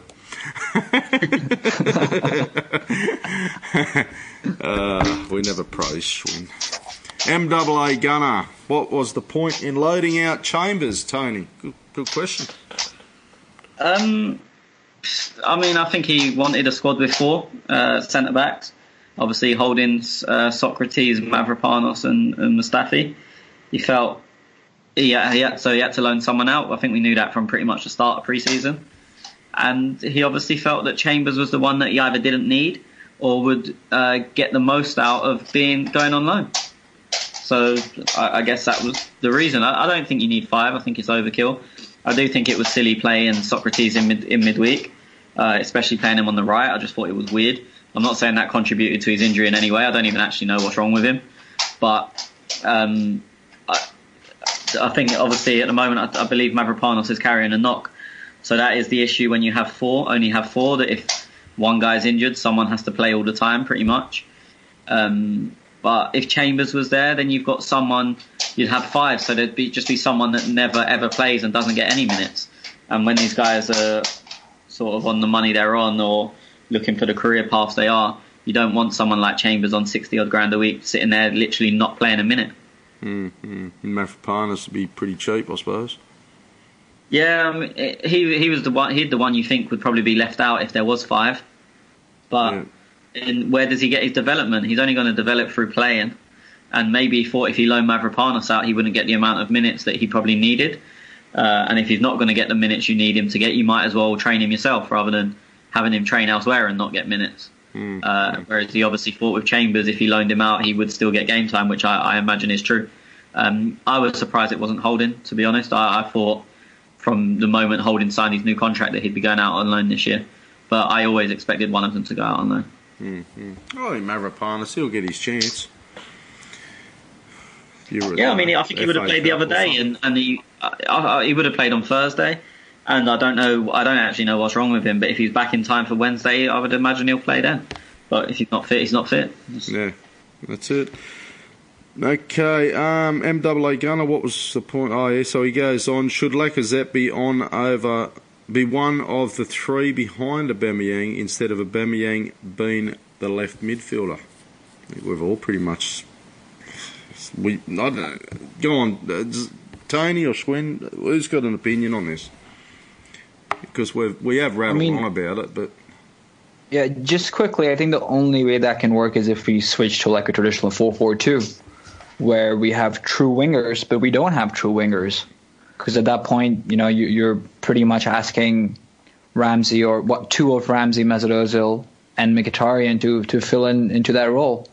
And I don't think we have the players to do that. So, and if you want to continue with this system, then I don't think Lacazette has the pace to operate on a wing. He could do a job there, in moments during a game, but I don't think long term that's a feasible strategy. What did you say? 4-4-2? Yeah, just a traditional 4-4-2, 4-4-1-1. Yep. No, I agree. You've got to have both of them up top, haven't you? Yeah, and that's what Tony's been banging on about, like a 4-3-1-2. But at that point, they're two strikers, and one's not falling deeper. I mean, they might in moments again, but they're not playing. One's not playing behind the other. Well, in the 4-3-1-2 that I've conducted in my head for the last month or so, it would be with Ozil at 10, but it would have Aubameyang on the shoulder and Lacazette slightly shorter for the hold-up play and link-up play. But it'd still be as a striker that just comes a little bit short, which is what he does naturally. It wouldn't be in a 10-like role where he's roaming all over the pitch. Like a false 9 or something. Yeah, I mean, the false nine is practically a 10, but just listed on the team sheet as a striker. As I said, I'd have it like, I'm trying to think of examples throughout the years. I mean, when we played two up front, we always had Bergkamp, which it was clearly a 10. Just the 10 position wasn't invented then. But I don't know, maybe like a York and Cole at Man United, or even a Solskjaer, where Solskjaer played on the shoulder and then a York came slightly. I mean, he was still a striker by anyone's acknowledgement, but he came slightly deeper and linked up play a bit more. Mm-hmm. Or a Shearer and a Sheringham for England. It's difficult because when I go back to teams playing two up front, I've got to think back 15 years. Yeah, I'm trying to think of it myself.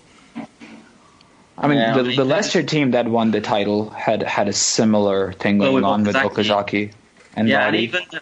And the Liverpool team that came very close, Sturridge played on the shoulder and Suarez came a little bit deeper. I know it's Suarez that got all the goals, or the majority of goals, but he played the little buzzing role in between, but Sturridge played on the shoulder. So I guess that's them two, as Swin just said, Leicester and Liverpool are probably the two most recent examples of it. Also, I know it's different because of the big man, but it's what Watford are playing at the moment with both Deeney and Gray playing. So Gray plays on the shoulder, Deeney comes a little bit shorter and he's the hold-up player. Lacazette's obviously not the size of Deeney, but his hold-up is very good. So I'd imagine it working similar to how they work. Yep. And just out of curiosity, Schwinn, with your 4-4-2, who do you... Obviously the two up front. Who's your midfield? So Ramsey, Ozil in the middle. I mean, if that were to happen, I mean, it would not be my choice ever, but if that were to happen, my guess would be Torreira and Granit in the middle of the park. And I mean, honestly, you'd be better off throwing in Iwobi on the left and Welbeck on the right, because you need true wingers who are going to really put a shift in.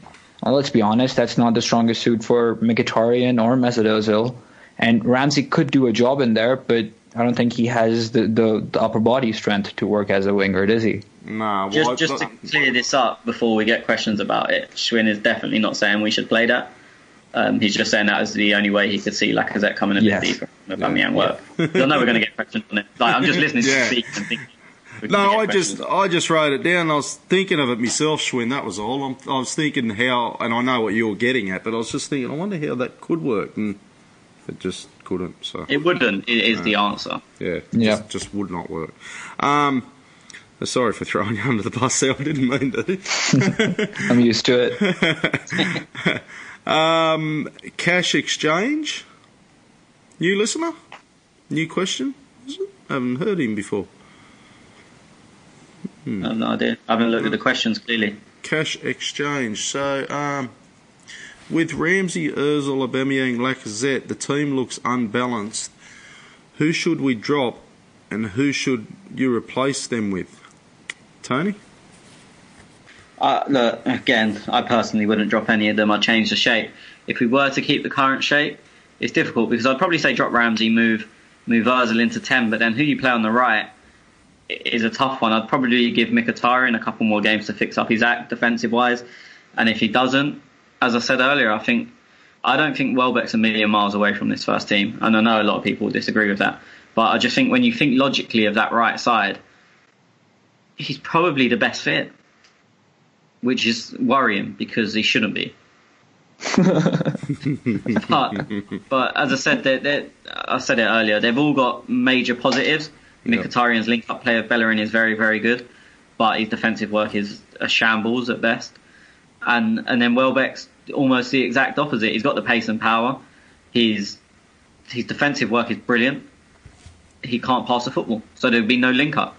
I think somewhere between them two is the perfect right winger we need. But unless they have a kid and he becomes a footballer very quickly, it's not going to happen. Sorry, I'm just fucking looking at these formations, thinking, how the fuck? Okay. Clay Coe, he says, with Chelsea, Tottenham, and really both Manchester teams underperforming so far this season. Fuck, jeez, did you watch Manchester City yesterday? Don't think that's... No, but I watched them on Saturday. When was it? Sunday? Saturday, was it? Yeah. Tez lives on a different planet. I have no idea what's going on with his time zones. Underperforming so far this season. Would you say we have a good shot at the top four? I know it's early, but things are looking up. Who is your top four, boys? Let's go here, Tony. City, Liverpool. On what's happened now. City, Liverpool, Chelsea, and one other. Who's your one? I can't call fourth between us and Tottenham. I don't think United are going to be in it, to be honest. Schwinn? I mean, before the season started and we did our preview, I had United in there. And it's still early days, so we don't know how things are going to shape up. But, I mean, for us, I think my chances are the same, as I had them before. I don't think I'm more persuaded to throw us into the mix or enough to take us out. At the moment, I would stick with my early season prediction of finishing fifth. Couple of fence sitters for you. Well, I just said fifth. To answer the man question. Fifth, I can't see going fifth. Yeah, I don't think it's we've seen enough to really say anything more, in my opinion. Well, I'm going to go. Hang on. I'm going to go Liverpool. I'm going to go Liverpool City. They're going to fight out for the top. Depends who falls and stumbles there. Chelsea. Fuck. Yeah, Chelsea third. I'm going to go Arsenal fourth because I think Tottenham will fall over.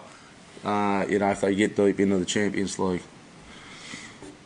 I mean, the thing is for me so far, and we're looking 6 games in, to use a golf term, and I don't play golf, but I think most teams are just on par with where you expect them to be, apart from maybe United. City, you probably wouldn't expect them to drop point for Wolves, but we're not a rival of City this season, I don't think, so I'm not including them. But we've lost the 2 games we've lost, we probably expect to lose if we're being honest with ourselves. Tottenham lost to Liverpool, you'd probably expect it. Watford was a bit of a shock. But you look at where Watford are and you go, okay, away at Watford is not a terrible, terrible loss at this point in time.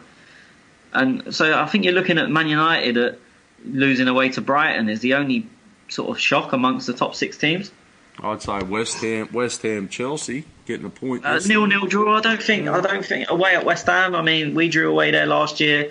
Chelsea lost away there last year, I think, or 2 years ago. Tottenham have lost there in the last couple of years. It's not an easy place to go. I wouldn't say it is an all-and-out shock. I'd expect Chelsea to win it, but I wouldn't go, "Oh, that's a major shock." Like the two teams, it's Derby Day, isn't it? I mean, nothing makes sense on Derby Day. As I said, I think the only actual shock amongst the big sides so far is United losing at Brighton. And for me, Wolves getting a point at Old Trafford is more of a shock than West Ham getting a point against Chelsea. Yeah, the draw. Yeah, I'd agree with that. Wolves, man. Yeah, true. But then West Ham, they started off poor though. Well, you say that they should have beat us if we're on it. If we're being completely honest, they should have beat us. And then off the back of that, they've gone and beat Everton 3-1 away, and then they're their last 2 games, and then they go into that game. So you look at kind of form. Again, it's not a huge surprise. No, fair point. The 2 teams that actually, and I'll throw us in it, us and Chelsea, because the two new managers. I think we've been doing all right. I think Chelsea's done all right too, considering you've got 2 new managers coming in. Like them first 2 games for us under Emery, we always thought that it's going to be tough. But I think it'd be tough for any new manager to come in to a team in a World Cup year and string some wins on. I just think it's hard, and Sarri's he's had it harder because they didn't even know what they were friggin' doing up until a couple of weeks into out of the competition before he got the contract, did he? So I think they've done pretty well, Chelsea. Yeah, look, again, I put them as par. We'll see where they're at. They've got Liverpool twice in this week. I mean, one time they're going to, I'd imagine both teams will rotate, but then they've got them in the league on Saturday, and that'll probably tell us a lot more. Because the one test they've had so far was us, and let's be honest, had we been 5-2 up at half-time, no one would have said anything. Yeah, that's right. So yeah, let's see where they're at. I think they've done well, I agree with you, but to use the golf term, I just think they're on par. Like, if not, no one, I don't think anyone's going, fucking hell, look at Chelsea. They're doing unbelievable. Yeah, nah. You're probably right. Liverpool City are the ones that everyone's going, oh, fucking hell. Yeah, but I mean, again, Liverpool have had 6 wins, but if you looked at them fixtures before the table, Tottenham was the only one that you maybe would have questioned. And look, City have dropped 2 points that we didn't expect them to, but that's either here nor there. So you could say, okay, maybe they're slightly under par. But I mean, there's nothing in it between them two. I think Liverpool, apart from one fixture, have had all fixtures that I'd been amazed if they hadn't taken all 3 points. It's a good win in the Champions League against PSG, Liverpool. Yeah, it was a good win. Good win. PSG were shit though. City dropped points.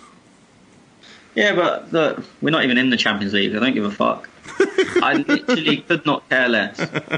I watched the game because there's nothing better to do. And I like football. But in terms of looking at how that judges form, I don't really care. City are going to go through their group. Liverpool are going to go through their group. Yeah. Tottenham, I think, are in a bit of trouble. But who cares? In fact, I don't even want Tottenham to come third because it's an extra competitor for us. I'd rather they go through and they get dicked in the last 16 by someone. Yeah, me too. Yeah, keep them there as long as they can. Well, no, if they come third, they drop down into Europa League. But that just makes another team harder for us. And in all honesty, I'd rather play Inter in the Europa League than I would Tottenham. Okay, Vish, are the rumours true that we are looking at... got no idea who this bloke is, his name. Abdoulaye Doucouré and Gana Gueye. Okay, and January transfer, would that mean we are stripping off El Nani or merely reinforcements to our midfield, Tony?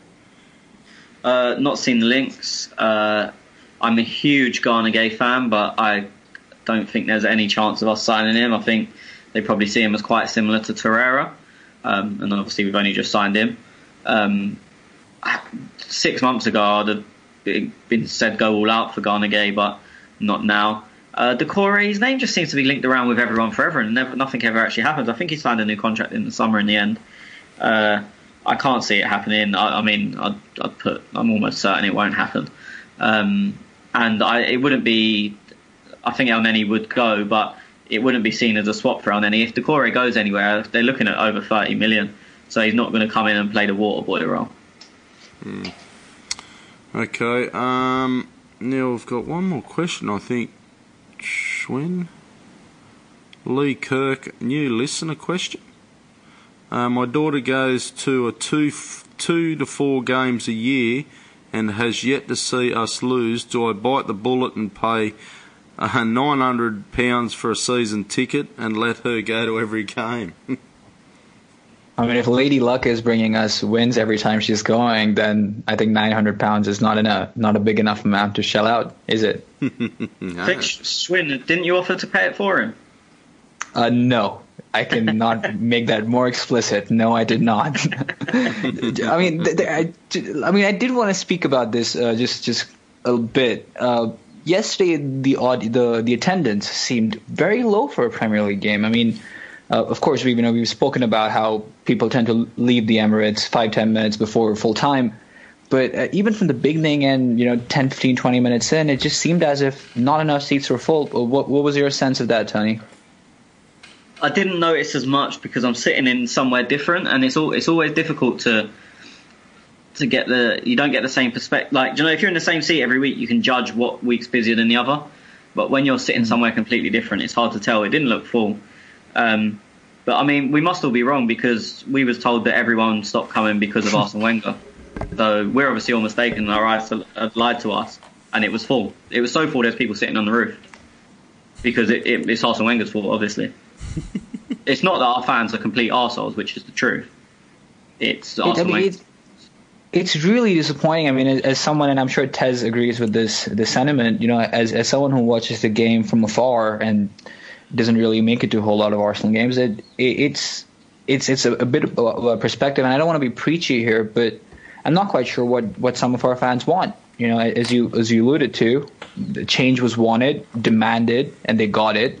All of us got it, and I can still see an argument for a midweek game against Borskla, although I don't want to, but I can see it.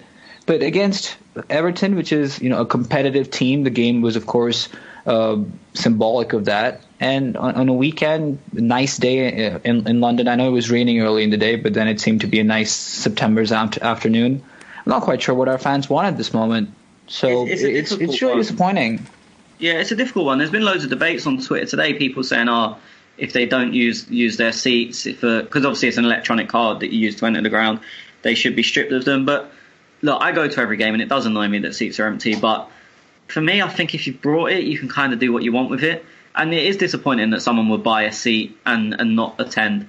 But really and truly, that's their prerogative. It's like, I don't know, to turn it into cars. Someone that has a supercar and doesn't use it, or someone having 2 or 3 cars and only uses one of them.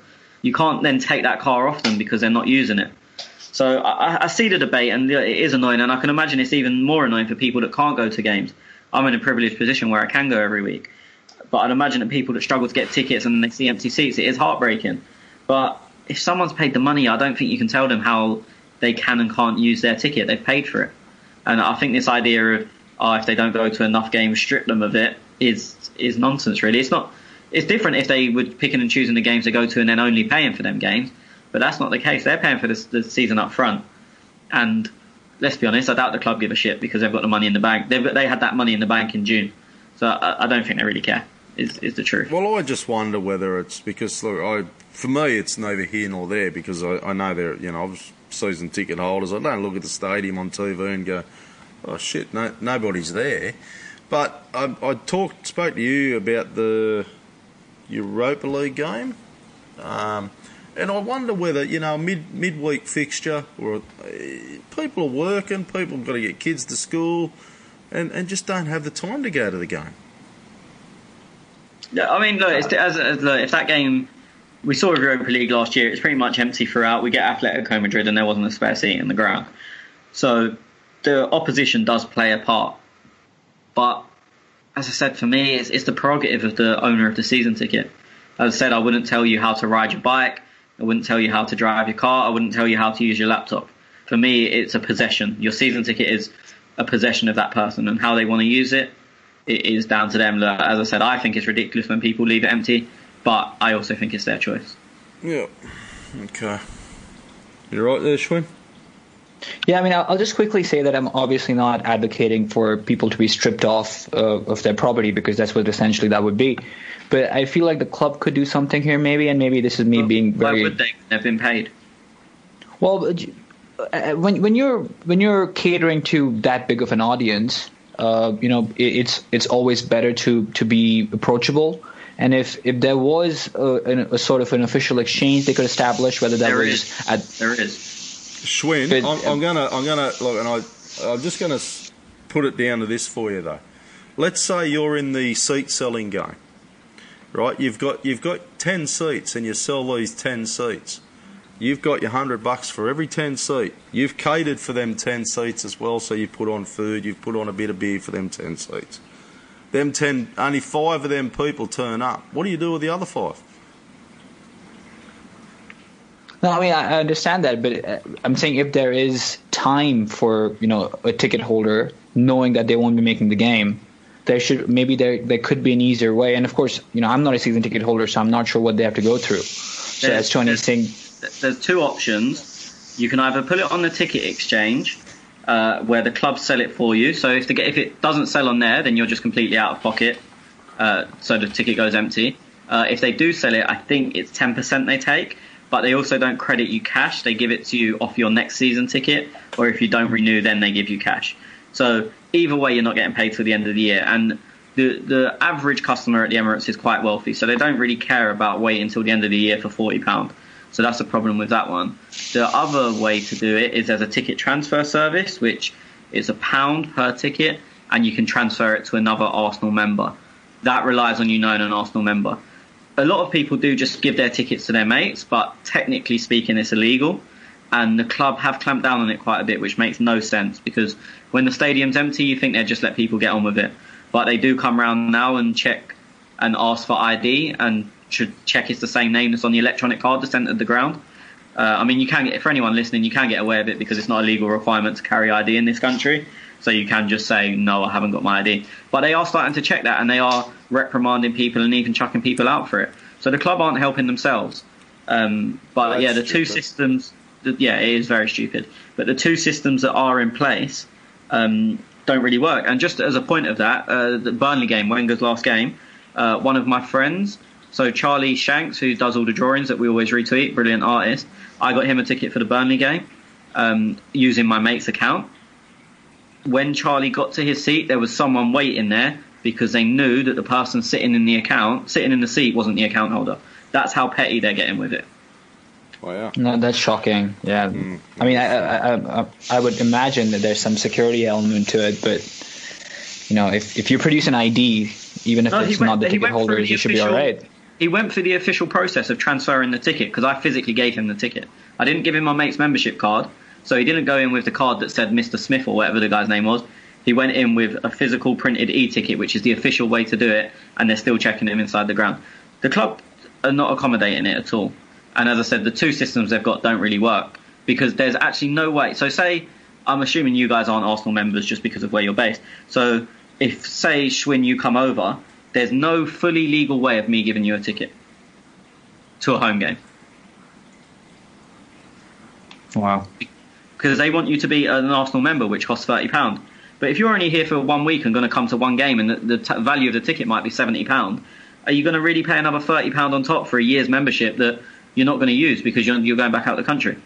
And that's the only way legally to give you... Look, there's loads of ways around it. But that's the only way to go through Arsenal's eyes for me to give you a ticket. Interesting. Strange business. It's very... As I said, they don't... Look, they've got their money and they don't care. They don't want people selling the tickets unless it goes through the ticket exchange. But as I said, you lose 10%. And if you lodge it on the ticket exchange, you can't sell it elsewhere because it's like in Arsenal's hands. But if they kind of have it both ways. If they sell it, they get 10%. If they don't sell it, they don't lose anything. It's not like they buy it back off you and then sell it themselves. It's still your property until they manage to sell it. So like the Vorskla game the other day, there would have been untold amounts of tickets on the ticket exchange. But they wouldn't have sold. So then people would have just been out of pocket. Okay. Right, that's it for the questions, boys. So thank you, everybody, for your questions. You can get them at @clockend_talk. Also on Facebook, when I get a minute to check the Facebook. Boys, I'm just going to touch quickly on before we wrap up. So Savvy done his ratings, and you can have a look at Savvy's ratings and all the boys doing the blog stuff, Craig and Texas Gooner and what likes, a couple of other boys there. Bloody hope with some names, so I can't remember who they are. But there's about 4 or 5 of the lads there doing some good articles. So clockandtalk.blogspot.com. So just on Savvy's ratings, so Czech was he's man of the match at 10. Mustafi a 5.5. I won't read it all because you can check it out. And Ozil a 6. Lacazette an 8. So you can check that out on the blog. Also, boys, we've got a game coming up during the week. Brentford, EFL Cup. Imagine it'd be a very weak team from us, Tony. You boys want to do a quick prediction? 10-0. 10-0. Weak lineup. Yeah, so I'd imagine rotated completely. Again, I don't think there'll be anyone that started yesterday that starts on Wednesday. Okay. What do you say, Schwinn? Yeah, sorry. I'll go 2-1, and I don't expect any of our starters in there. Okay. I mean, we'll see like Holding Iwobi Welbeck, who obviously came on yesterday, but I don't think we'll see. I mean, maybe at left back, Nacho might have to play again. I doubt it, but I can't come up with a reasonable alternative. But I don't even think that will happen. I think it'll be 11 changes. Yeah, those our young players, they should get a really good run here too, shouldn't they? Just trying to look. So I'm just looking who our left backs. Tutu. I'll say Tutu was one of the ones that trained with the first team last week. I don't know. I don't know if they're going to throw in it. Brentford aren't awful, but you don't know. With these championship clubs, they sometimes throw away the competition as well because they think, we ain't going to win it. We'll focus on the league. Yeah. So you never know what they're going to play. But they're not a shit team. So I don't think he'll go too young. Eddie might get a run out somewhere. Willock might get a run out. Smith Rowe might get a run out, but I think it'll be largely rotated. But so when you're looking at players like Holding, Iwobi, Welbeck, there should still be enough in there to win. It'd be interesting at centre back, depending on how bad Socrates' injury is. It might have to be Holding and Mustafi again. I'd like to see Mafropanos get a run, but then again, if you said he was apparently unfit last week, so I don't know what's up with him. Lickstein, he'll be on the right. Yep. Still not a bad team. Oh, Carl Jenkins. When's he going to get a run? Gunnosaurus. Busy. When's he? You fucking idiot. He's injured. Oh, he's still injured, isn't he? Yeah, that costume won't hurt his back. It's too heavy. I'll go to... What do you go, Schwinn? 2-1. 2-1. I'll go 3-1. Any of us pick it last week again at Everton? Can't remember. No, Tony's right. I was closest though because I got a 0 for them and none of you two did. So. Tony's writing his shit down now. Okay, boys. You just remembered. Anything else, boys? Nah. All good. We might come back and record after the Brentford game next Friday, depending on what Schwinn's up to, and if me and Tony are up to it, and we might do a preview on is it Watford? Yeah. Watford game. Otherwise, we will be back after the Watford game, and we'll do both games then. So, thank you for listening, everybody, and our loyal listeners out there, unbelievable. Thank you for following us on Twitter at @clockhand_talk. Keep up the interaction, guys. It's great. Great talking to you as all. Facebook and the support on YouTube's been absolutely brilliant. So we do read the comments there, and thank you for the comments, and thank you for your kind comments as well and your support there. So, okay, guys, thanks again, and we'll speak to you next week. Adios.